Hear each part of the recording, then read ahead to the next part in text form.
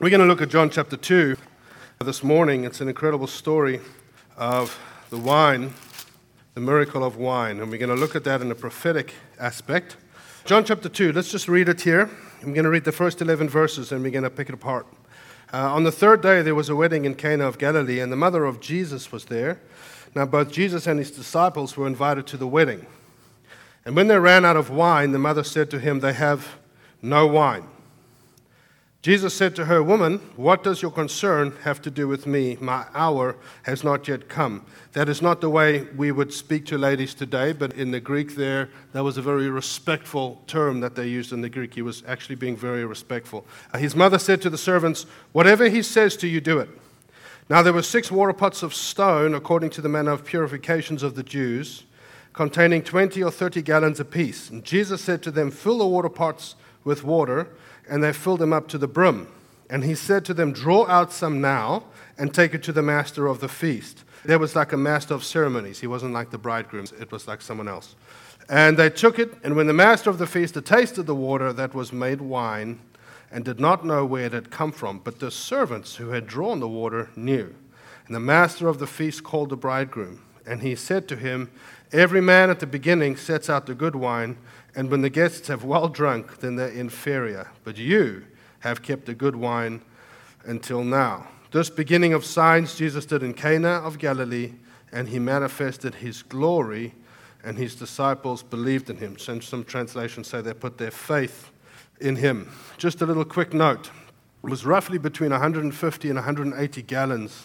Those stone jars, 6 of them would contain 20 to 30 gallons. So I did a little bit of math, just for fun really, as to how many modern day bottles of wine did Jesus turn water into? Take a guess. Shout it out. Lots. How many? Between 7 to 900. Yeah, it's very, very interesting. So we're going to look at something a little bit. There was between 150 and 180 gallons of wine. But first it says, on the third day. It's interesting. You know, I've always said the Bible doesn't waste words, right? Just doesn't. In the Mishnah, which is like a Hebrew, it's in the Talmud, it's the oral traditions of rabbinic literature, a virgin would get married on the 4th day and a widow on the 5th day, and there were many reasons for that. So this is very unusual that a person's getting married on the 3rd day. It's because, friends, it's pointing to something. The Bible starts with a wedding that God officiates. The Bible ends with a wedding that God officiates. It bookends the scripture. 2 weddings. It's God's idea. Jesus starts his earthly ministry with a wedding. And it's because of what he did on the 3rd day, when he rose again, that makes that wedding possible. It's pointing, everything here is pointing that he's coming again.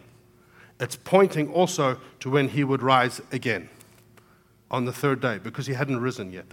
Even though this is New Testament, it's Old Covenant, he hadn't died. It's pointing to something. It was very, very unusual that would happen. So what we're going to do is we're going to look at this in a prophetic sense. Now, I've said many times, we're going to do a lot of upfront work, if that's okay. We're going to do a lot of study. Can we do some study today? All right, we're going to do some study, and then we're going to have cool things at the end that are very practical and applicable. But I've always said that in the Old Testament, the natural, and the New, the spiritual. You know, we read the Old Testament with New Testament lenses. You know, it was a physical kingdom, spiritual kingdom. Physical tabernacle as a shadow, a copy, a type of something else. Everything was like that. Even Jesus' parables, often he talks about trees and seeds, and you're a tree. It's all symbolism. And so this being in the New Testament, but before he died, there's a lot of symbolism here that obviously it first means, the Bible first simply just means what it says. We can never get away from that. That's obvious. But there's a lot of things in here that I want to look at. And it actually came from, 2005, I think it was. I was on vacation with my parents. And I picked up my dad's Bible. I was going through a rough time. And I picked up my dad's Bible. You know, when you're young in the Lord, you think, well, maybe if I read his Bible, maybe. We do strange things. And I picked up my dad's Bible. It was early in the morning. It was snowy. We were in Canaan Valley, West Virginia. And I opened the Bible, and I started to read John. And I got to John chapter 2. And the NIV, it's the one time I think it says it well. And I got to this John chapter 2, and there was one section underlined in his Bible. And I don't even know if he's ever preached on it, ever. And it says there what Mary said, when the wine was gone. And he underlined it. And that went right through my being. For the next few years, I started to look to this text as what do we do when the wine of God is gone in our life? His presence is gone.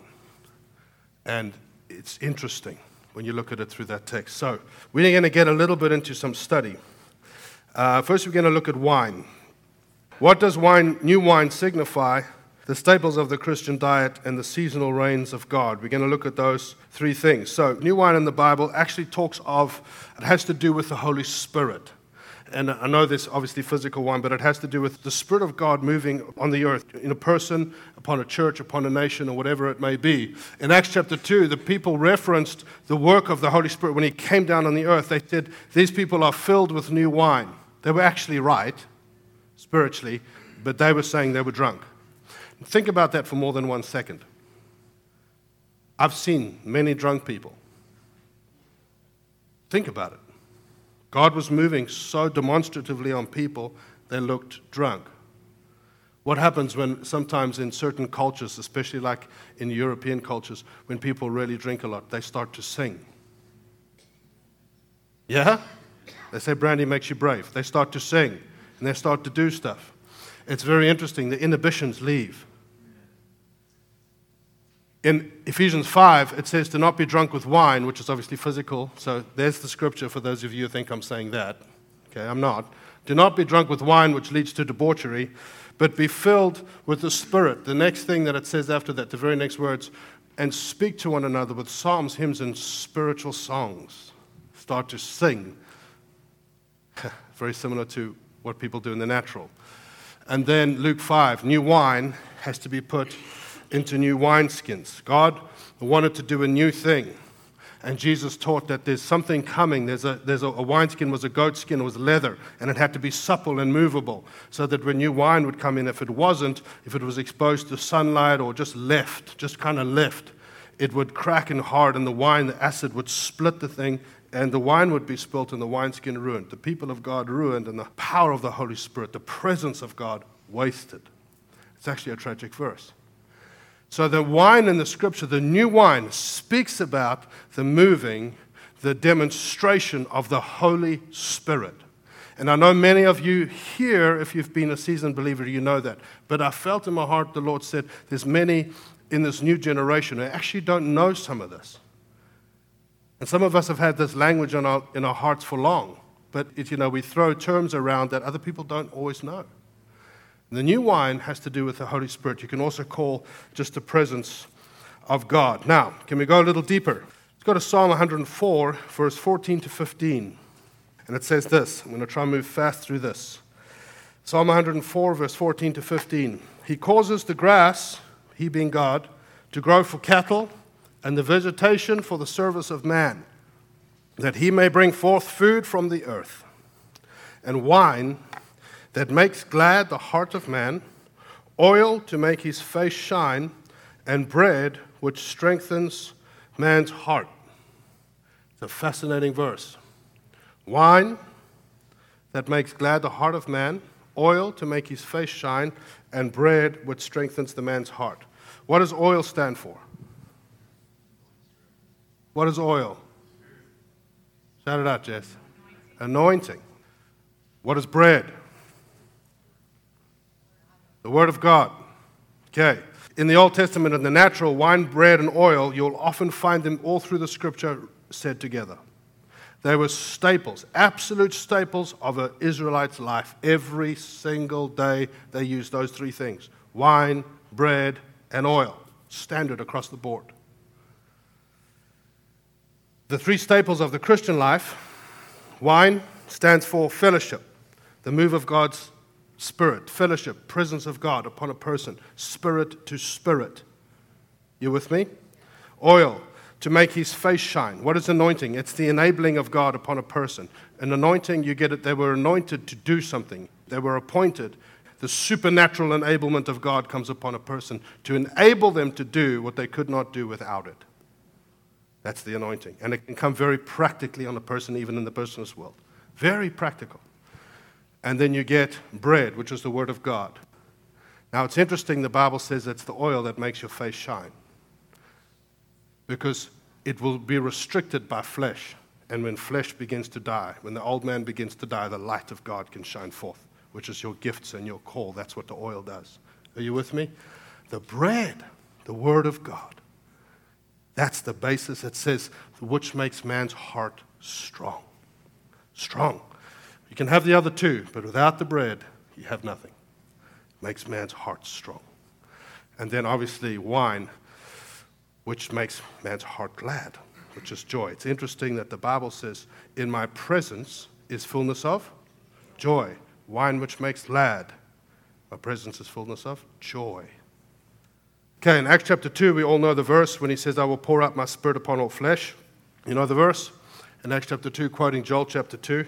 Just before the book of Joel in chapter 2 says that part that they quote in the book of Acts when the Holy Spirit comes. Just before it says this in Joel chapter 2, verse 23 to 24. Be glad then, you children of Zion, and rejoice in the Lord your God, for he has given you the former rain faithfully, and he will cause the rain to come down for you. He has given you the former rain faithfully, and he will cause the rain to come down for you. The former rain and the latter rain in the first month, the threshing floors shall be full of wheat. What's that? Bread, right? The threshing floor shall be full of wheat, and the vats shall overflow with wine and oil. Bread, wine, and oil.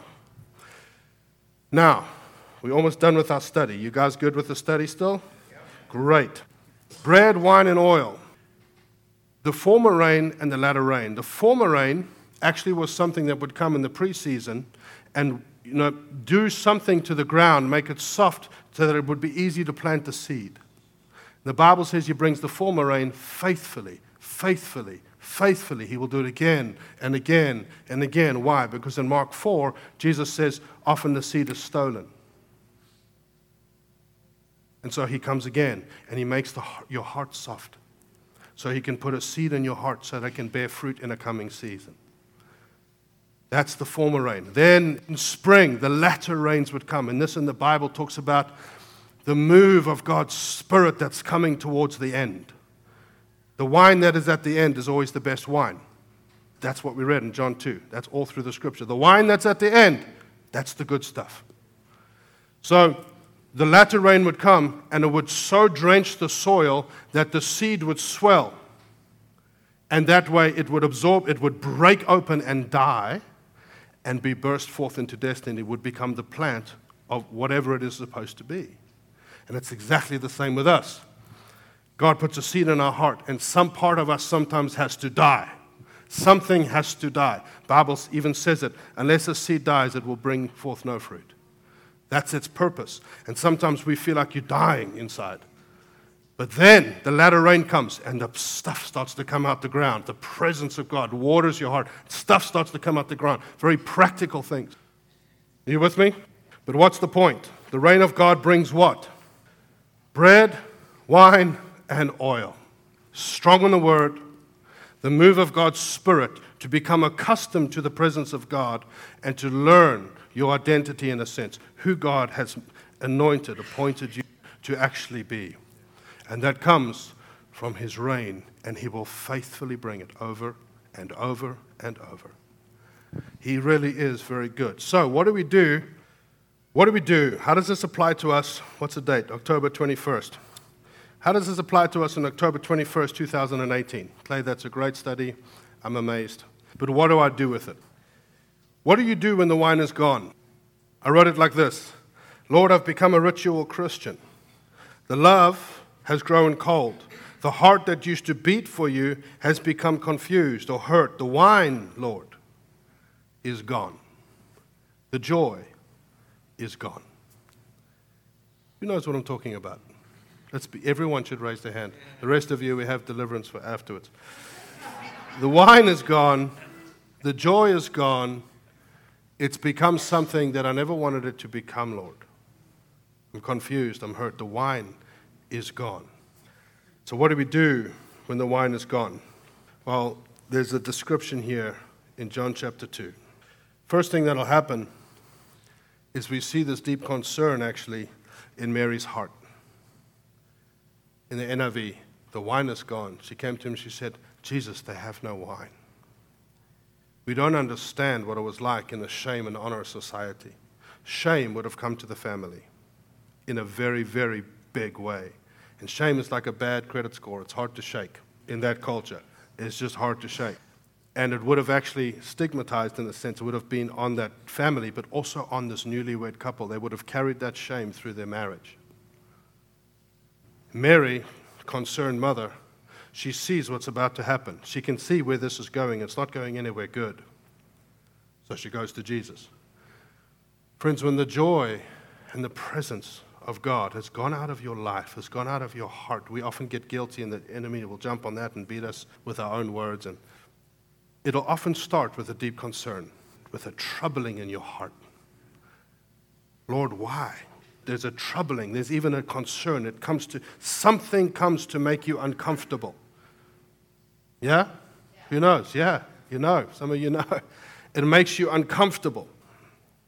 And sometimes it's for others. Sometimes it's the state of the church. I've had that before. Sometimes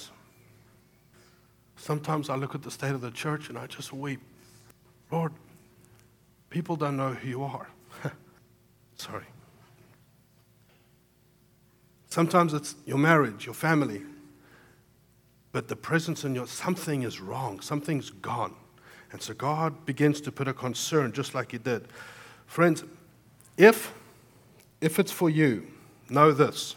If the concern has to do with your heart and your relationship with the Lord, know this. The Bible very clearly says he will bring the former rain faithfully. You just begin to ask him practically. I'm trying to be practical. You ask him literally, Lord, soften my heart. Bring that former rain to soften my insides, soften my heart so I can receive the seed again. You cannot soften your heart. Did you know that? You cannot. I've tried many times. You cannot. God's rain begins to soften your heart. And you begin to be open to things you weren't open to before. You begin to think differently. Something comes and rests in your heart. And it often starts with a concern, an uncomfortable feeling, a wrestling. Why is this happening? Why? Jesus, the wine is gone. That's what happens. If it's for others, let me encourage you. Do not become the morality police for them. You are not the Holy Spirit. You are not. Mary had the right reaction. Run to Jesus and say, Jesus, I know someone who is in need. It's fascinating to me, friends, that this whole story is here because of someone who had a close relationship with Jesus. Nothing would have happened if you didn't bring her concern to the Lord. Someone has a close relationship with Jesus, and that's why this story is here. Someone actually knows him. Person to person, presence to presence, spirit to spirit. And because of that relationship, that real relationship, something changed for somebody else. All through history, I've looked at all the moves of God and I've studied them. Someone prayed somewhere. It's always the case. Someone became uncomfortable and got on their knees, sometimes for a long time, sometimes groups of people. Someone's relationship changed something. What is next? I preached this many years ago, and John Hart said, after this next point I made, he said, you should have just read that point and sat down. Because it's like it pretty much is everything. What else? He says his mother said to the servants, whatever he says to you, do it. Whatever he says, do that. Whatever he says, do that. Well, before Francois came, we were on My Sheep Hear My Voice. Whatever he says, do that. And sometimes we think, oh, that'll be great. Oh, boy. Sometimes it's not fun stuff. Go and apologize, or go say this, or go do this, or give this, or And sometimes what he asks us to do has nothing to do with what we're praying for in our minds, but in the spirit realm that has everything to do with it.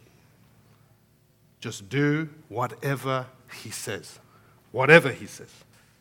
So here practically, now this is not a model or a method. We're so linear in our thinking. We think, okay, he doesn't do it like this every time, but he will do this in your life at some point. Amen. He gives them this very interesting thing. He doesn't give them some grandiose, supernatural. He tells them something practical. It's like we go to God. What do I do, God, the one? And it's like he looks around the room in your house. Take that and do this. Because he's the Lord. And he says, oh, there's 6 water pots, 6 stone water pots. He says, go fill them up. Very briefly, explain how important that is. 6 is what? The number of? Man.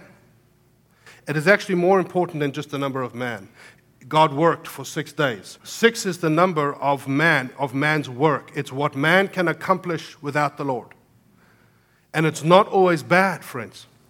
We are called jars of clay. We are jars of clay in the Bible. This is not that.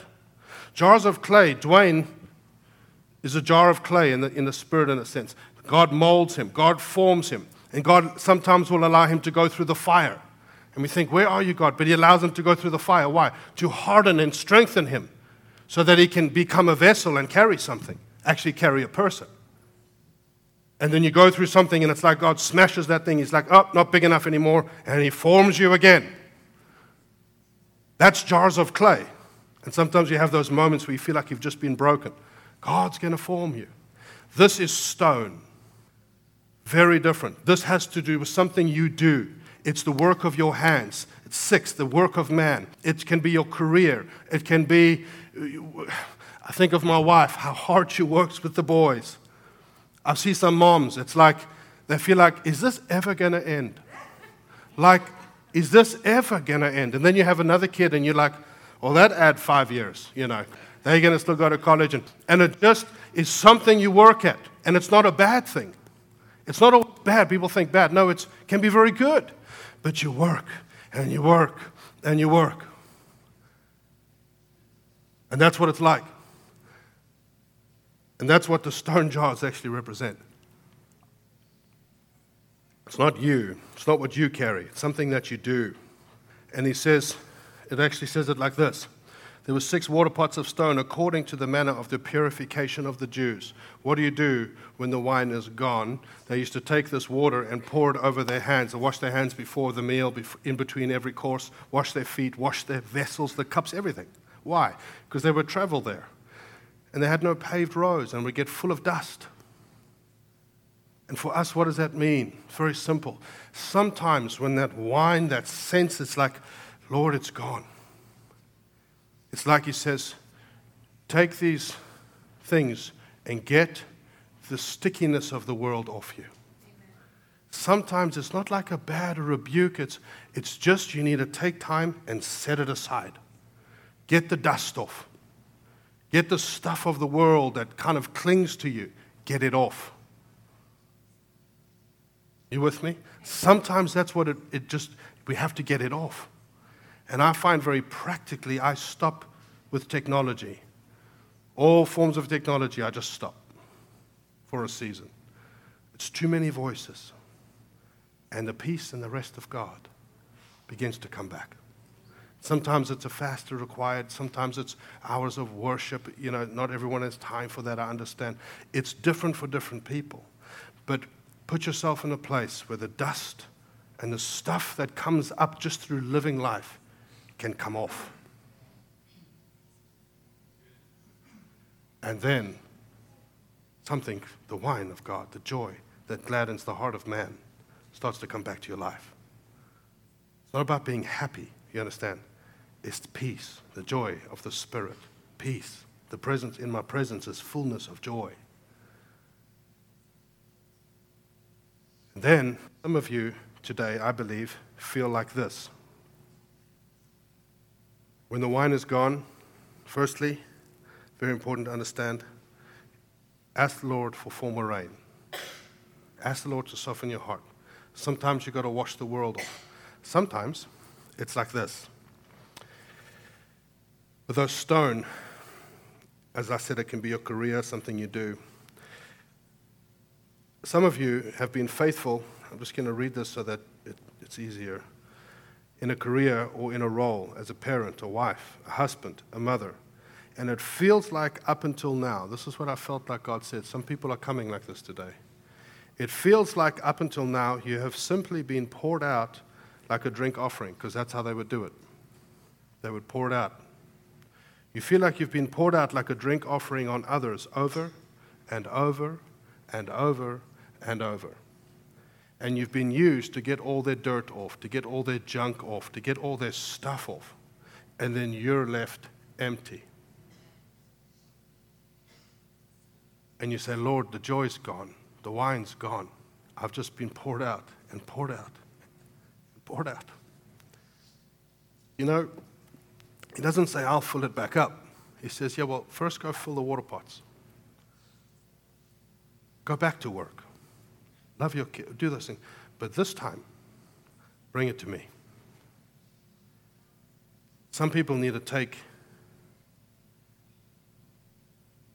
whatever that is for you, your career, your family, your children, your marriage, and give it to him. Because when he touches something that you have done well, you've been faithful, when he touches it, it becomes something useful that can change the heart of another person. It's very, very important to bring the wine back.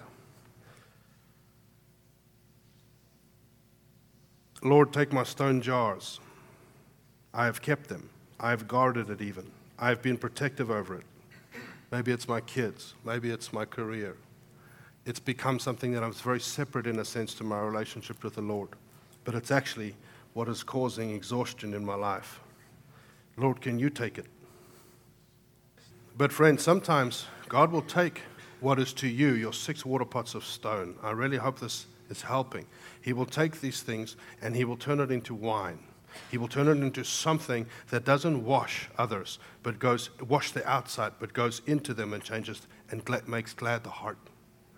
It's not something that comes on the outside. God will do something with what you carry, with whatever that is, your kids, your career, your marriage, and he will touch it in such a way when you give it to him, say it's actually yours. He will touch it in such a way that it's not helps people just, it actually goes into them and makes glad the heart of man, because it became wine which went inside.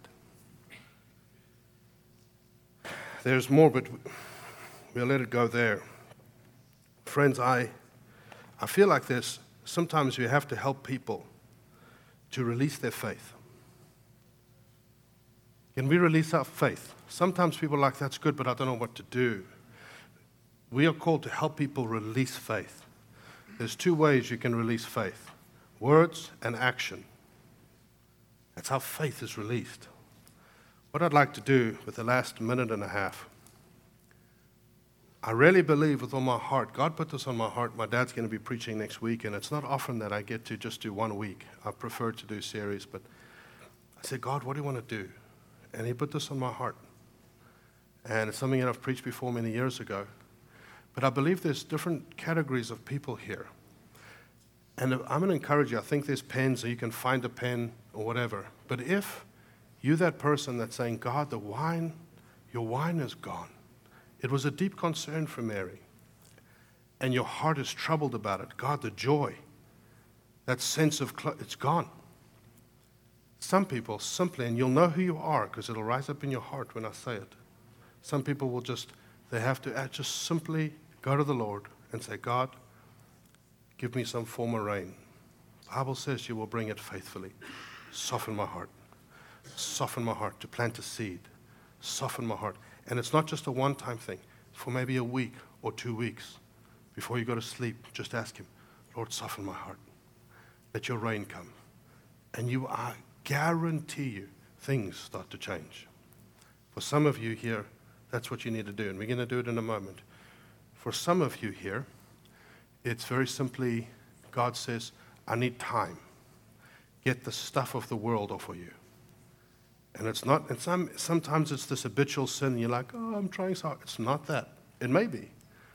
It's often just busyness or stuff that you pick up. You guys know what I'm saying? And he's saying, I need you to be at rest for a season. I tell you, friends, that peace of God begins to come back. For some of you need to do that. For some of you, and I suspect that there's quite a few here, you're saying, God, I feel like I've been poured out for years. And I feel empty. And I feel like I've been poured out even practically. I go to work, I come home. I go to work, I come home. I think of Guy. He gets up at 4. He commutes, I don't know, feels like 20 hours. He commutes like an hour or whatever. Comes home at 7. I mean, it's every day. And in this culture, that can, who knows, that can wear you down. Yeah. And it's like, Lord, I feel empty. I've been poured out and poured out and poured out. I'm asking you this morning, if that's you, can you take that stone jar, if you're in one of those 3 categories, there's a pen in the back of the chairs, or you can write it on your phone, but you need to release your faith. You need to do something. And write it down, saying, God, I give this to you. It would be helpful if you had a piece of paper or something, and a tissue, whatever. Write it down. And we're going to do it in a moment, and give it to God. And speak it out. You have to speak. God, this is yours. Or God, soften my heart. Or God, help me find time to wash myself clean of this stuff. Can we do that as a body? I'm going to give you a minute or 2. You can stand, sit, kneel. You can do whatever you want. Doesn't need to take long. But release your faith. If God, don't just do it for me. If God has jumped on your heart, friends, don't worry about the person next to you. Turn around. Do this if you have to, so that they can't hear you. Release your faith. Go ahead and do that if you can.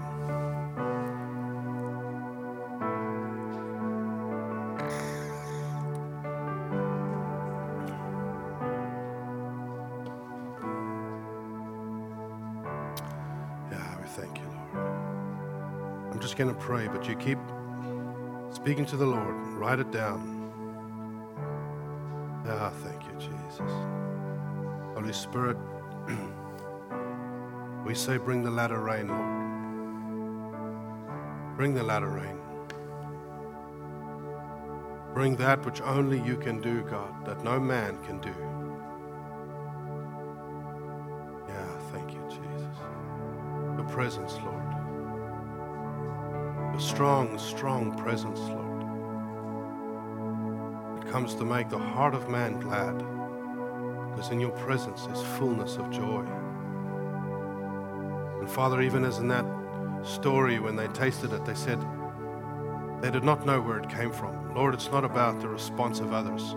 I know, and you know, and that's enough. Lord, we love you. We love you, Lord. I wonder if we could stand together for a moment. Even if you're still praying, you don't have to. I wonder if you could close your eyes just for one last time. It's just to help cut out distraction. And just under your breath, just speak to him. Even if you say the same thing. When Jesus prayed in the Garden of Gethsemane, it says he went back a second time and he prayed the same words. Father, we release our faith this morning. And I say, Father, in Jesus' name, let the wine of God come back to your people, Lord. Let your presence be known in the church again. So that just as the story says, that people will put their faith in Jesus Christ. That's the purpose. That people will put their faith in you again, God. Because the presence of God has come back to the church, has come back to our hearts, has come back to our marriages, has come back to our careers and our children. Your presence in our home, your presence in my life, your presence in our cars, your presence everywhere we are, your presence. The wine of God that comes to make glad the heart of man. Let it be today, Lord. Let it be today. In Jesus' name, Lord, all these things that are written down or have been spoken, Take a hold of them, I pray, Holy Spirit. Soften the hearts. Wash the dust off. And strengthen and energize again so that the wine can come back.